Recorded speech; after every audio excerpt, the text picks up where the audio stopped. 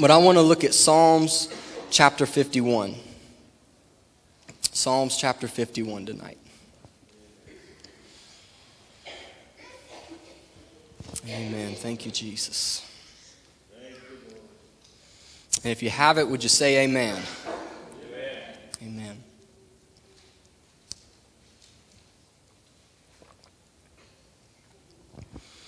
Amen. Psalm 51 in verse 1, we'll read the whole thing, 19 verses. It'll go quickly, don't worry. But it says, "Have mercy upon me, O God, according to thy loving kindness. According to the multitude of thy tender mercies, blot out my transgressions. Wash me thoroughly from mine iniquity, and cleanse me from my sin. For I acknowledge my transgressions, and my sin is ever before me. Against thee and thee only have I sinned, and done this evil in thy sight, that thou mightest be justified when thou speakest, and be clear when thou judgest. Behold, I was shapen in iniquity, and in sin did my mother conceive me. Behold, thou desirest truth in the inward parts, and in the hidden parts thou shalt make me to know wisdom.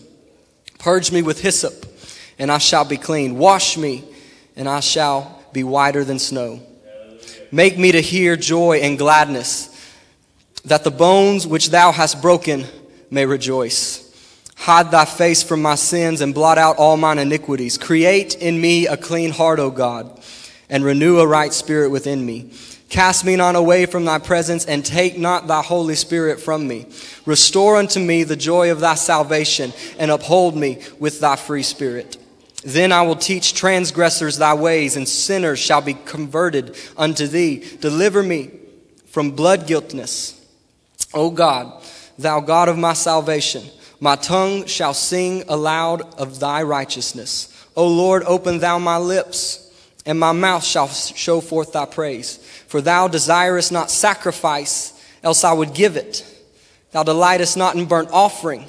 The sacrifices of God are a broken spirit and a contrite heart. O God, thou wilt not despise. Do good in thy good pleasure unto Zion. Build thy walls of Jerusalem. Then shalt thou be pleased with the sacrifices of the righteous, with burnt offering and whole burnt offering. Then shall they offer bullocks upon thine altar." And if you would, stretch your hands towards heaven right now and ask that the Lord would show us and reveal what he would have us to hear from his word tonight. Lord, we love you tonight. Lord, we're grateful for your sacrifice. Lord, we're grateful for your word. Lord, we want to open up the gates of our heart tonight that the King of glory might come into them. Lord, we want the seed of your word to take root in our hearts and take root in our lives, Lord, and we want it to work outside so that we will see the outward ramifications of what you have done inside of us. Lord, let us hear your word tonight. Lord, let us respond to it. Let us not just be hearers of it, but let us be doers of your word. And we ask all these things in your mighty name we pray. Amen. And I want to talk to you or preach to you for just a few minutes tonight on this thought of desire. Desire. And I want to look in Psalm 51 because this is David speaking here at a point in his life that he had just been through something, and then he wrote this psalm. But the Lord began to speak this thought of desire into my heart just a few hours ago. I had another sermon that I was going to preach tonight, but then when Brother Jarvis got up this morning and was preaching on what stirs your heart, what stirs you, the Holy Ghost began speaking to me and showing me a different direction that he would have me to go tonight, and I want to be obedient and responsive to that. And I wasn't necessarily sure if that was the route I needed to take, but as soon as I stepped through the front door of church, they were practicing choir, and the first word that I heard when they were singing was desire. My desire, passionately, is to be what you called me to be. And so I want to get out of the way for a moment, and I want the Holy Spirit to speak to your hearts through this vessel, if he would, because I feel like the Lord has something he would have us to hear tonight. But speaking on this topic of desire, what you desire in your life, the dictionary defines desire as something that you really want. Something you really want to possess, or something that you really want to happen. And then when you relate that desire to spiritual things, obviously what we desire most in our life is we want to be able to say we desire Jesus. And if I was to ask you that question tonight, I'm sure everyone in this room would respond with a yes. But I want us to think more critically in our minds and in our hearts tonight. And can I answer that question honestly? Can I answer that question of desire honestly? Is Jesus what I desire most in my life, or is there something else that takes his place? Is there something else that's on the throne where he should be sitting, and I've placed it there, and I no longer make him Lord of my life, and I no longer make him the desire that he should be in my life because something else is in the way now? And I want us to think critically just for a few moments tonight and really ask ourselves, is Jesus the desire of my life? What does my life say is my desire? Because the Bible, in one place, it said about Jesus, he's the desire of nations. But tonight I want to know, is he the desire of Seth Gilpin? Is he the desire of Greg Gilpin? Is he the desire of Lisa Schooley? Is he the desire of Belinda Miller tonight? Because more than anything in our lives tonight, we want Jesus to be on the forefront of our minds, to be what we desire. Amen. And looking at the life of David, talking about desire, we can look at David and see that he was somebody who desired the Lord and the Lord's presence in his life. And before we get to the text here, just a little background of David's life. Before we ever meet David, before we're ever introduced to him, before we know about his family, before we know about where he's from, before we know about what he's going to be, before we know that he's called, the Bible tells us one thing. And it's when the Lord sent Samuel to talk to King Saul, who was king of Israel at the time, because Saul had sinned against God, and God had sent Samuel to tell Saul that he was not going to be king anymore. He disobeyed God. He didn't let God be the desire of his life anymore, and so he was going to strip Saul from the throne. And before we ever meet David, we don't know what he looks like. We don't know that he's going to be king. We don't know that he fights Goliath yet. All the Bible says is Samuel told Saul that God had chose him a man that was after his own heart. And that's the first time in Scripture that we're introduced to danger. A man after his own heart. What does it mean to be a man after God's own heart? What does it mean to be a woman after God's own heart? It simply means this: do I want what God wants? Because as God's looking out of all Israel, he's saying, I need somebody to watch over my nation. I need somebody to watch over Israel. I need somebody that I can trust to be king over my nation. And he didn't look at outward qualifications. He just looked at one inward qualification. You want to know what qualifies you to work in the kingdom of God tonight? You don't want to know what qualifies you to do big things for God? Do you have a heart after him? Because more than anything else, God said, I need somebody who wants what I want. And I want that to be the attitude of this church. I want that to be the attitude of my life. I want that to be the attitude of your life. Do I want what God wants for me? Do I want what God wants for this church? Do I want what God wants for this city? Do I want what God wants for this nation, for this world? Do I want his heart? Where is my desire at tonight? Where is my desire at tonight? Because let me tell you, in this kingdom, desire determines everything. Your desire and your attitude towards him in this kingdom will determine everything. How far you go, what you do for him, it is all going to be to the level of your desire. And now before we get to this text, we need to know a little bit more about David, what David's been through. David's been a man after God's own heart. He's been called of God. He's fought Goliath. He's slew Goliath. He's rescued Israel. He's fought many battles since then. He's been crowned king. Saul's been moved out of the way. He's been king over Israel for a couple of years now. And now it comes to a certain point in his life where the Bible describes it like this: that there was a certain time of year when the kings would go to war, but David did not. David was at home in the palace. Because he was at home in the palace, that opened him up in order to be tempted. Anytime that I've been tempted and fell to temptation in my life, it's because I've not been where the Lord wants me to.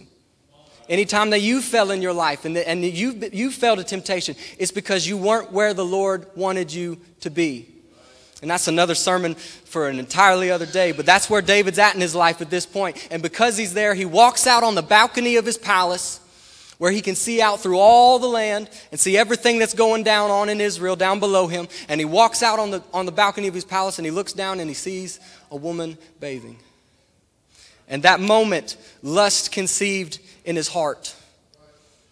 And we know the rest of the story. Bathsheba, the name of that woman, comes to the palace and there's an adulterous affair that takes place. And as a result of that adulterous affair, there's a child that's born.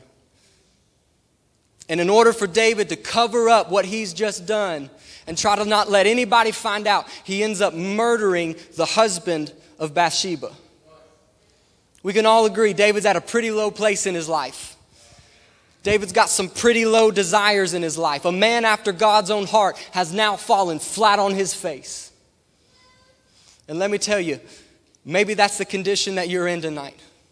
Maybe you've messed up. You've not told anybody. There's nothing that anybody would know, but you've messed up and you've fallen flat on your face. Let me tell you, there was grace for David. There's grace for you tonight.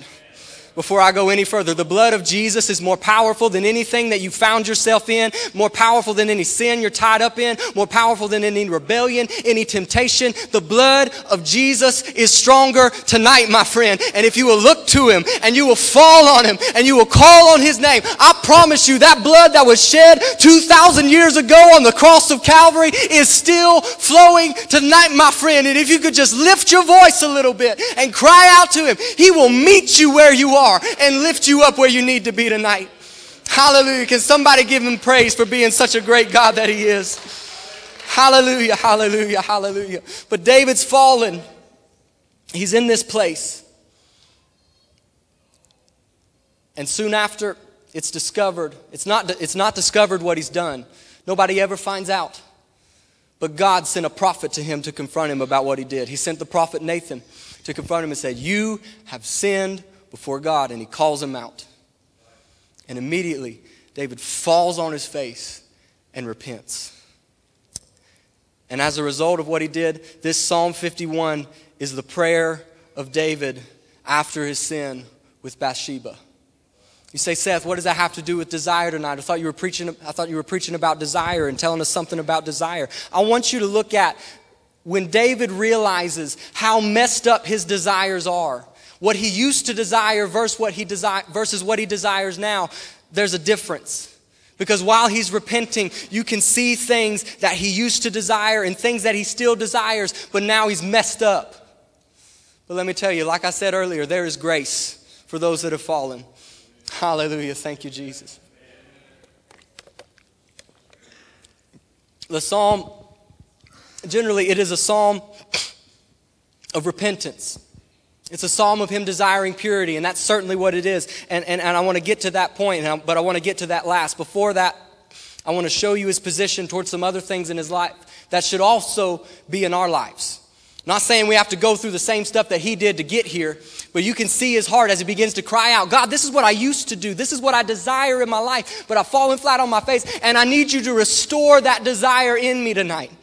Friend, if you've lost your desire, there's nowhere in the Bible that says you can't get your desire back.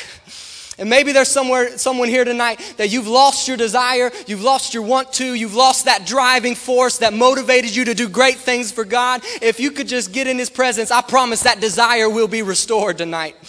I promise you that desire will be restored. The first thing we see is a desire for worship. In the life of the Christian, you must have a desire for worship. David says, "Open thou my lips, and my mouth shall show forth thy praise." Verse 15, "Open thou my lips, and my mouth shall show forth thy praise." What's he saying? Lord, if you give me the strength just to open my mouth, I promise the next thing that comes out of it will be a thank you for the miracle that you've just done in my life. Hallelujah. And if we're going to be the people of God, if we're going to be a people of desire, if we're going to be a people whose heart is focused towards him, we have got to be a people of worship. We have got to be a people of praise. We don't walk in here on a Sunday morning and say, "I wonder what they're going to sing up there. I wonder if the beat's just going to get right. And if I like it, maybe I'll worship." No, but before we ever come into this house, we've already made up our minds. I'm going to the house of the Lord today. I'm going to worship him. I'm going to give him glory. I'm going to give him praise. Why? Because he's the desire of my life, and I know he deserves it. Hallelujah. He goes on to say in verses 16 and 17 that you don't desire, for thou desirest not sacrifice, else I would give it. He says, if you want that, then I would give it to you. But what is the sacrifices that he wants? What is the Lord looking for tonight? He says, the sacrifices of God are a broken spirit and a broken and a contrite heart. Oh God, thou wilt not despise. Hallelujah. What's God looking for? God's looking for somebody to be broken in his presence. God's looking for somebody to be undone in his presence, that's willing to worship him the way their heart really feels like it wants to worship him. Not how the people around you, how you want them to think that you worship the Lord. We don't walk in here and I got my suit and tie on and I'm going to see how good I can look this morning and worship, and I'm just going to look professional about it. I'm not really going to let it out. But God's looking for somebody who says, I don't care what other people think. I don't care what's going on around me. I'm going to be willing to be broken and undone in his presence, because he's just looking for a heart that's willing to be real with him. He's looking for somebody who's not trying to put on a facade or put on a face. He's looking for somebody who's willing to be undone in his presence and give him glory. David's saying, that's my desire. That's what I want. That's the place that I want to get back to. I know I fell down from it. I know I'm not where I need to be, but that's the place that I know I've got to get back to in my life.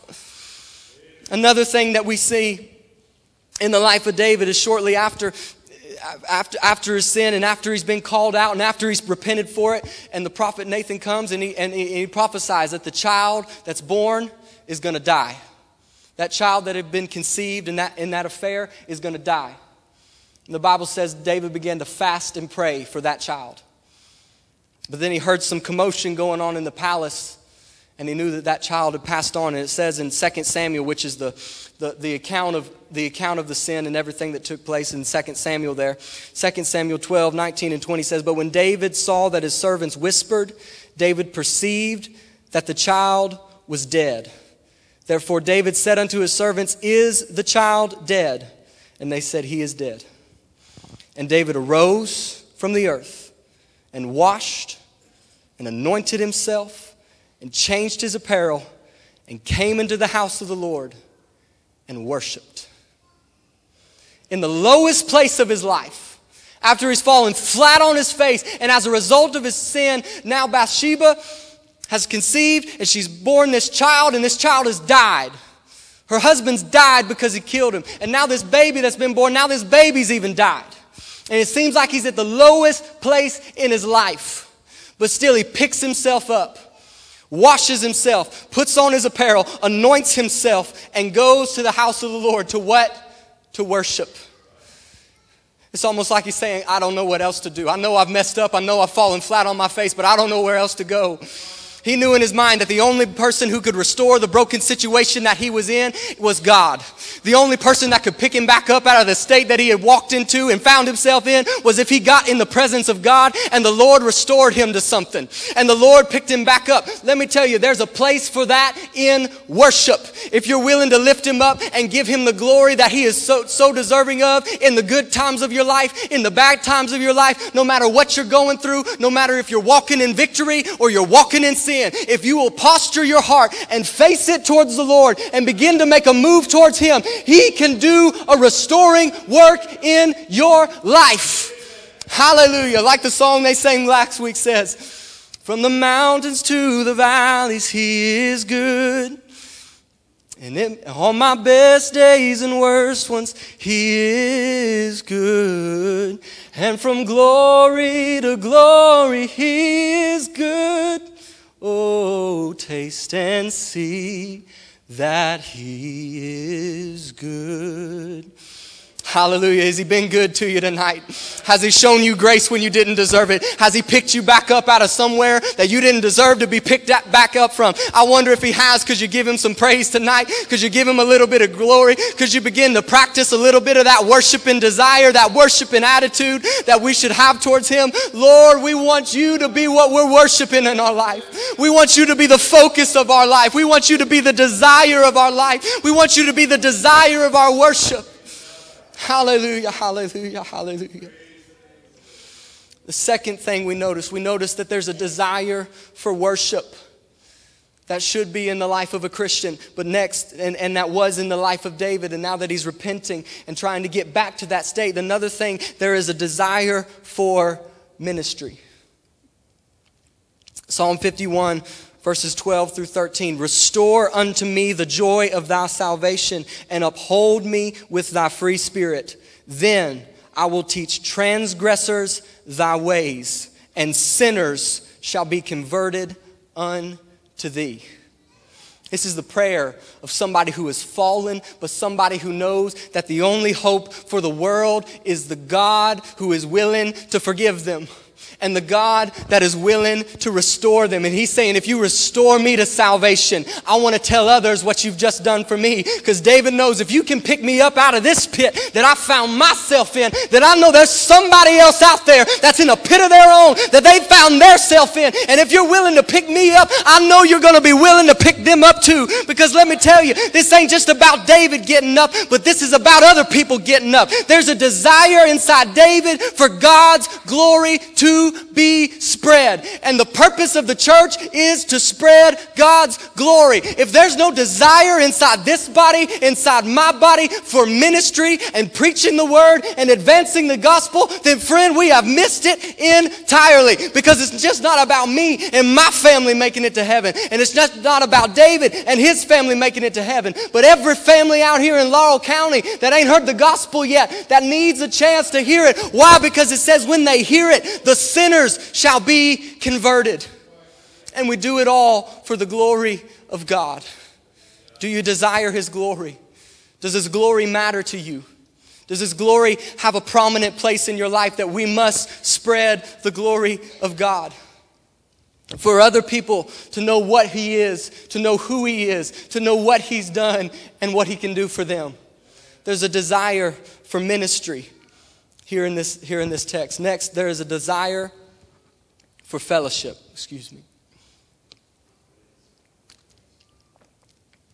There's a desire for fellowship. Psalm 51 verse 11. Cast me not away from thy presence, and take not thy Holy Spirit from me. Cast me not away from thy presence, and take not thy Holy Spirit from me. This is the prayer of a desperate man that knows what it's like to walk with God and also knows what it's like to fall flat on his face. And what he is begging and pleading God to do in his life is not to take his presence from him. He knows what it's like to have fellowship with God. He knows what it's like to meet with him. He knows what it's like to have his spirit in his life. And he says, if there's anything else, if there's one thing that I don't want to lose for sure, it's your presence and your spirit out of my life. Have you experienced it? Could you do without it tonight, friend? Could you live tomorrow without the Spirit? Could you live tomorrow without his presence? Is it a constant thought in your mind? It is a desire in your mind that I must have fellowship with him. I must have fellowship with the one who saved me. I want to have fellowship with the one who redeemed me. 1 John chapter 1 and verse 3 says, that which we have seen and heard declare we unto you, that ye also may have fellowship with us. And truly our fellowship is with the Father and with his Son, Jesus Christ. What's it saying here in 1 John? It's saying the reason that Christ came to the earth and preached his message. John's saying this message that we have seen, this message that we have heard, this risen Jesus that we experienced in the message that he preached. What did he preach it for? That you would have fellowship with us, and truly our fellowship is with the Father.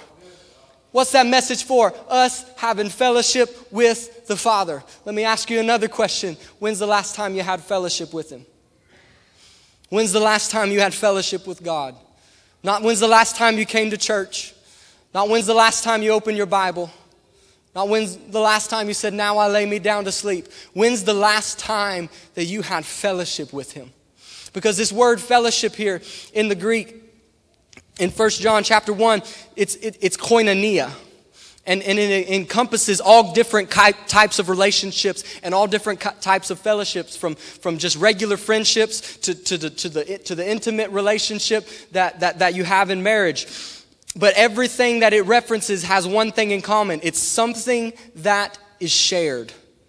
Something in common. a shared experience. You can't have fellowship with somebody if you don't share something with them. If you can't have a good relationship with somebody if you never share your own feelings, your own thoughts, your own words. When's the last time you shared something with God? You might be saying, Seth, what in the world are you talking about? When's the last time you shared in his burden? When's the last time you shared your feelings with him? When's the last time you shared your emotions with him? When's the last time you shared your problems with him?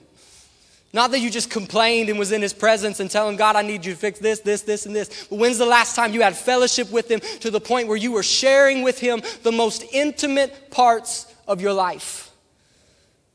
That fellowship that we have, it says, truly it is with the Father. The mark of the life of the Christian, it says right here, if we know him, we believe this message, our fellowship will be with him. It must be something that we seek after. It must be something that we desire in our lives. It must be something that we press towards to have in our lives. Why? Because we know that his fellowship is the only thing that can inspire change in our lives. It's the only thing that can get us where we need to be with him. And David's realizing right here in this broken situation that he's in, that my desire used to be able to have fellowship with him. But somewhere along the way, I lost that desire and I've got to get back to it somehow, because I know one thing for sure in my life. I never want his presence out of my life. I never want his spirit out of my life. When I wake up in the morning, I'm looking for his presence, because in his presence is the only place that I find security. It's the only place that I find hope. It's the only place that I find peace. It's the only place that I find liberty. It's when I have fellowship with him. Is your desire for fellowship? We talked about a desire for worship, a desire for ministry, a desire for fellowship. And the last desire I want to talk about is the desire for purity. David said, create in me a clean heart, O God, and renew a right spirit within me. Create in me a clean heart, O God, and renew a right spirit within me. You see this attitude of David all throughout the scriptures and many of his other psalms. You look at Psalm 139 and you can see a lot of the same words that he's saying here. He's saying in Psalm 139 verses 23 and 24, search me, O God, and know my heart.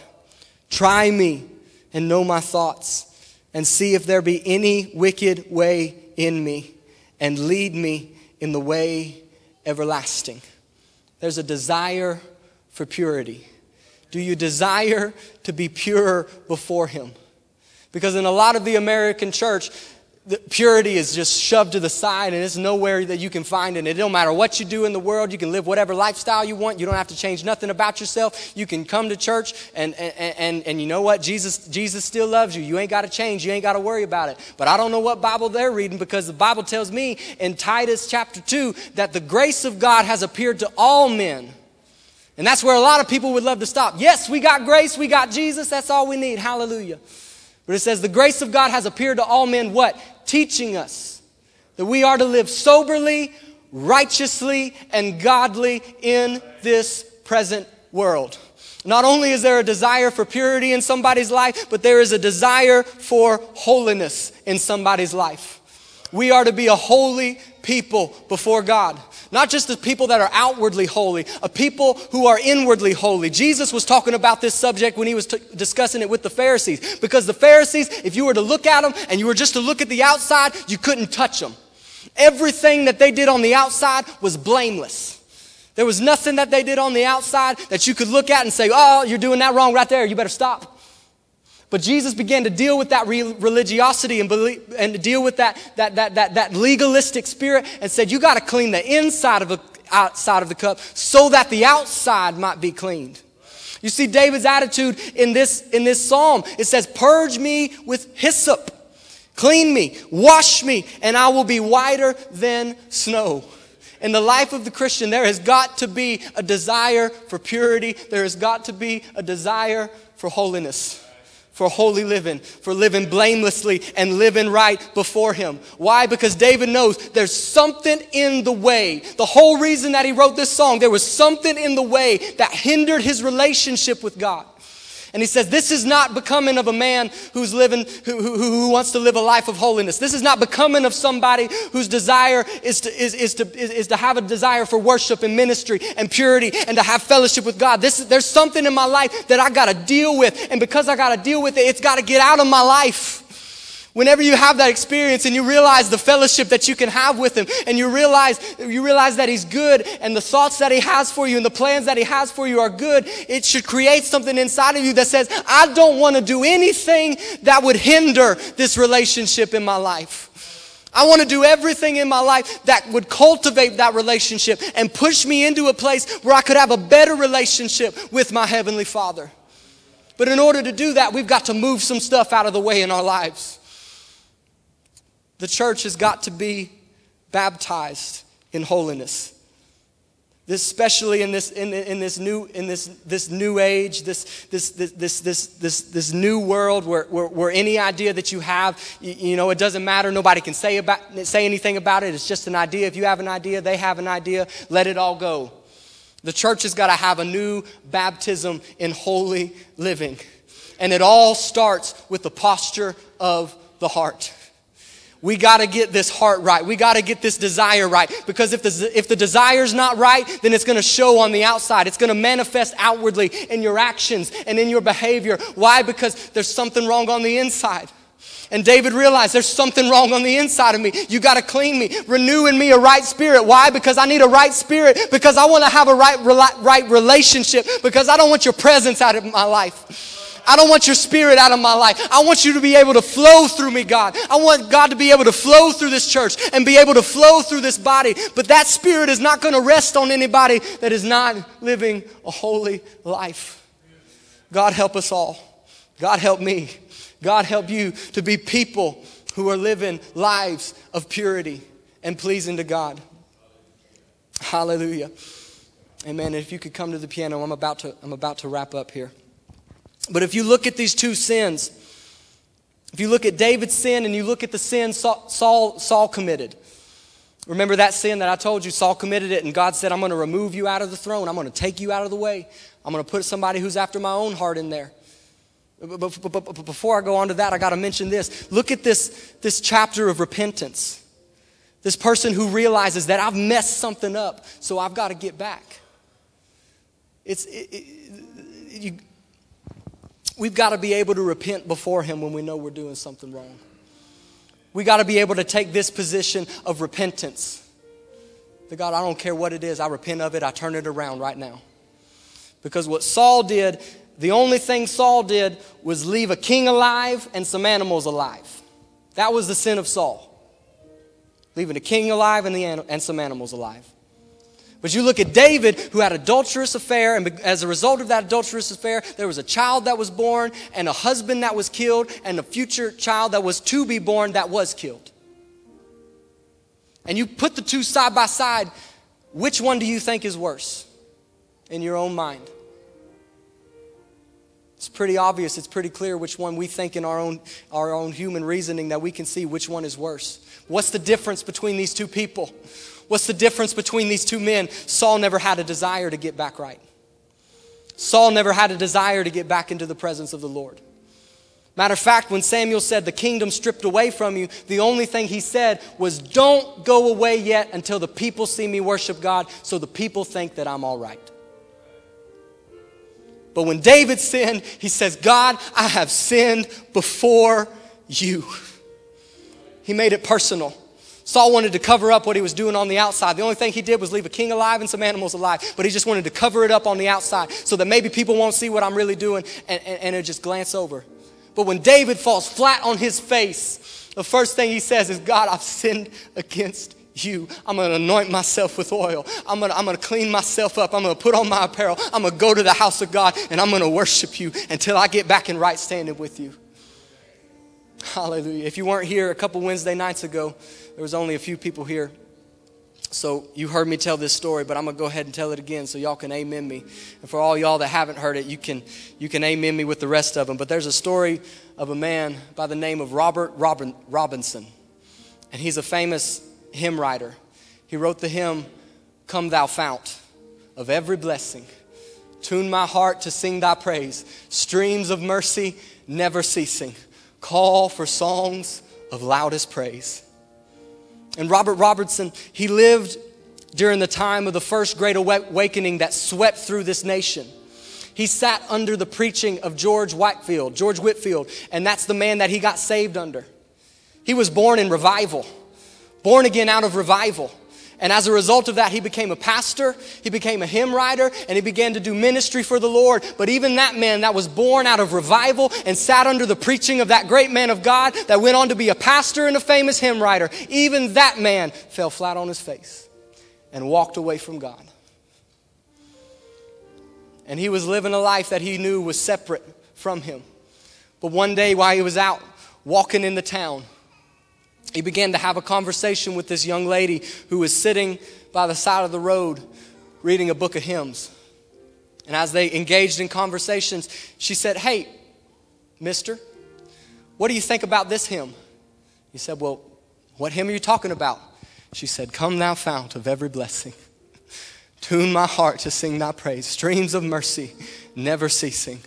Call for songs of loudest praise." It was his own hymn that she began to read to him.